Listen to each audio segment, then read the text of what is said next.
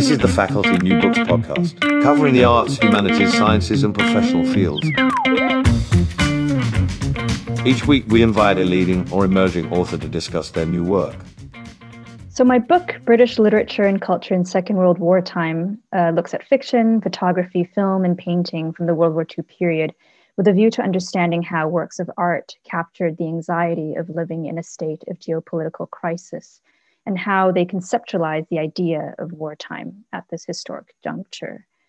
I take the war beyond its usual temporal boundaries of 1939 to 1945 to argue that the temporality of the Second World War, which I call Second World Wartime, operates as an imaginary. It's a wartime that needs to be understood not only in terms of the dates of particular battles or skirmishes or treaties, but as a phenomenological experience or feeling of suspended time that one had to constantly grapple with. Now, all wars can be said to involve the experience of temporal suspension in some way while one is living within and through the event. But what differentiates the Second World War is just how long in advance one anticipated it. So from as early as the Versailles Treaty, as John Maynard Keynes understood in his 1919 book, The Economic Consequences of the Peace, and just how long that wartime seemed to endure. The full extent of its horrors continued to unravel long after VE and VJ Day, and arguably the end of the Second World War was the beginning of a chilly Third War, the Cold War. Overall, I hope that the book offers a more conceptual account of literature and culture than usual studies of those bleak mid-century decades. A main claim that I make in the book is that Second World War time is chronophobic, that it is defined by a profound fear or dread of time. Other critics have used the term chronophobia before, often to describe a fear of time's passage. But what I am charting here is a particular kind of late modernist chronophobia that evolved with a dread of both the past and the future together. Many writers and artists depict Second World War time as a return of sorts to the psychological traumas and mass death of the First World War.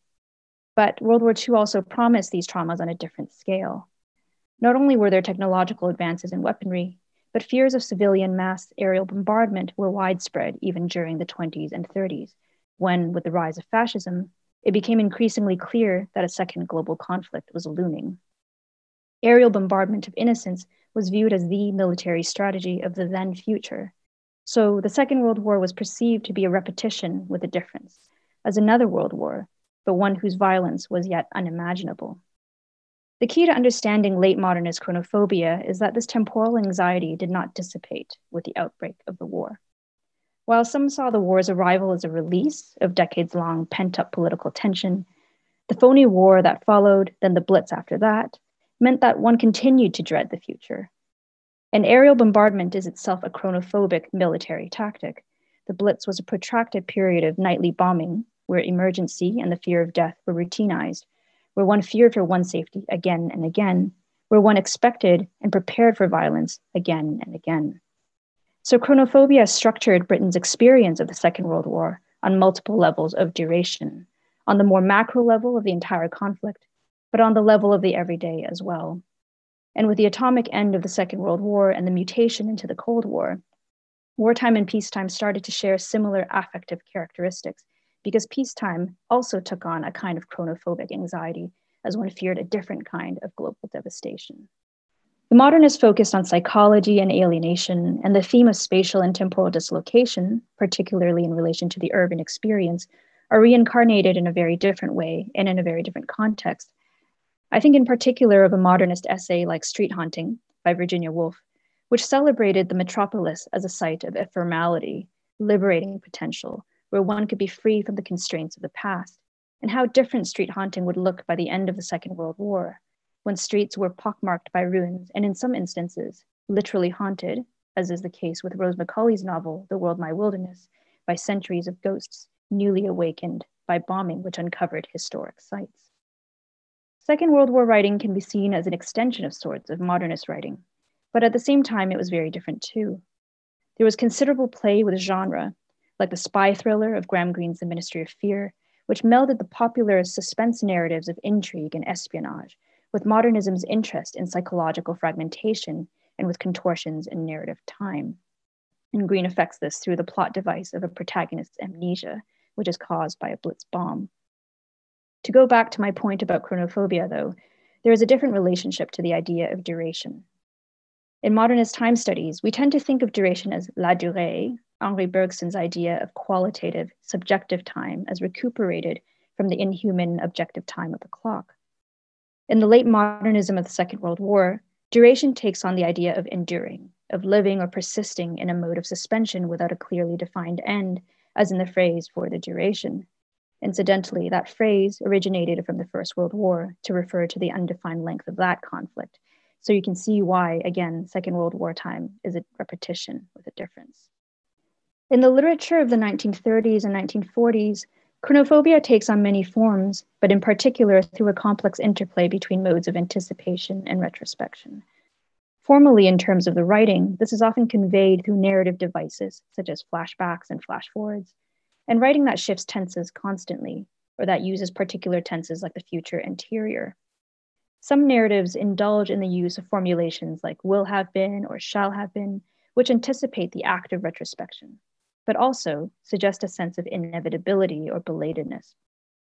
Texts that do this include Henry Green's Caught, where traumatic experiences like a child's kidnapping and a firefighter passing out while fighting blitz fires are often glimpsed in the narrative present as a future that has yet to, but will occur. Elizabeth Bowen's The Heat of the Day does something similar through a narrative syntax that bends over backwards in trying to convey the way past traumas arrest the present, and in the way that the proliferated global nature of Second World War time meant that there were so many theaters of war that it was hard to describe any single temporality as isolated from another. The relationship between anticipation and retrospection looks different depending on the medium of the art or cultural work as well.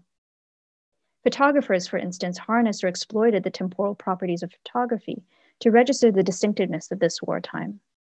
I was struck by how many journalistic photographs of the day fixated on the sight of stopped clocks, hands shocked into suspension by bomb blasts and shock waves. The photographic medium amplifies and plays up that idea of time ruptured, frozen, or suspended, since without captioning, we wouldn't be able to tell whether that clock has stopped indeed. A photograph of a ticking clock would look very much the same.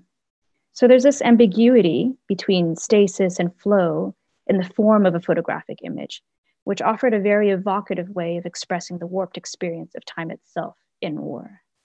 Childhood themes formed a through line in mid-century culture, both before and beyond the Second World War for many reasons. Childhood and youth are often deployed as metaphors for a nation's potential and future.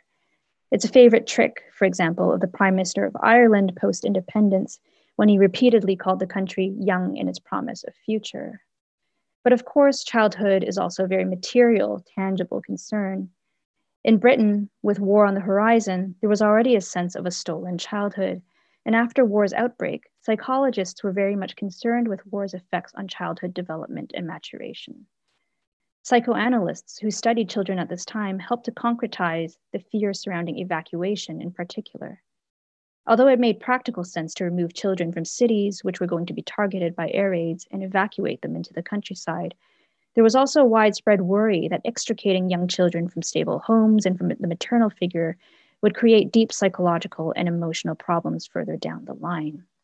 Many of John Minton's paintings focus precisely on the figure of the broken child, who is foregrounded against a background of ruin and devastation, and he asks what kind of socio-political future is being left for the next generation. Then, towards the latter half of the war and into the early post-war period, sociologists were concerned with the children who did grow up in the cities, and with how an urban landscape of rubble and ruin filled with rampant weeds affected their upbringing. Orphan children lived among ruins and started forming their own subcommunities and surrogate families. And as petty crime rates went up among youth, sociologists became preoccupied with the idea of juvenile delinquency and its detrimental effects on post-war society and its recovery. Popular films by Ealing Studios, such as Hue and Cry, focus on this context of the new youth gang. It's filmed among rubble that has yet to be cleared away, emphasizing what John Baron Mays would later call the delinquency-producing neighborhood. So children represented another way in which the future was represented as continually anxious, jeopardized, or worrisome. We tend to have two models for understanding wartime in the 20th century, especially in relation to theories of total war. One is the First World War, which holds paradigmatic status as a world historical event of highly industrialized slaughter, daily death, grief, mourning. The second concerns that of the Cold War, which is also seen as uniquely formative, but for very different reasons. Characterized by the reluctance to engage in full-out confrontation, the Cold War was seen as a kind of peace because war was not based on hostilities, though there were certainly regional conflicts and proxy wars. War was still present, but rather on the overall ability of America and the USSR to maintain the threat of mutually apocalyptic nuclear devastation. These are two kinds of modern wartime, both touted as unparalleled and all-pervasive in their own way, even though they appear to be opposed to one another. My book, British Literature and Culture in Second World Wartime, asks what happens to the idea and experience of modern wartime in between these two models. And it argues that mid-century period is an important moment in the development of modern wartime. The Second World War stands at the fulcrum of a changing way of understanding war, from one with largely expected temporal boundaries to one without, from war as event to war as open-ended and everyday. Chronophobia is key to understanding why this is, and cultural production and narrative forms of the time provide an index into the distinctive experiences of this wartime. Looking at Second World Wartime literature and culture helps us to understand just how much the traumas of the First World War persisted long after, and just how much the experience of existential dread and anxiety, which are central to canonical understandings of the Cold War, were formed far before the latter began. You have been listening to the Faculty New Books podcast. Head over to Faculty for thousands of interviews and insights across the subject spectrum.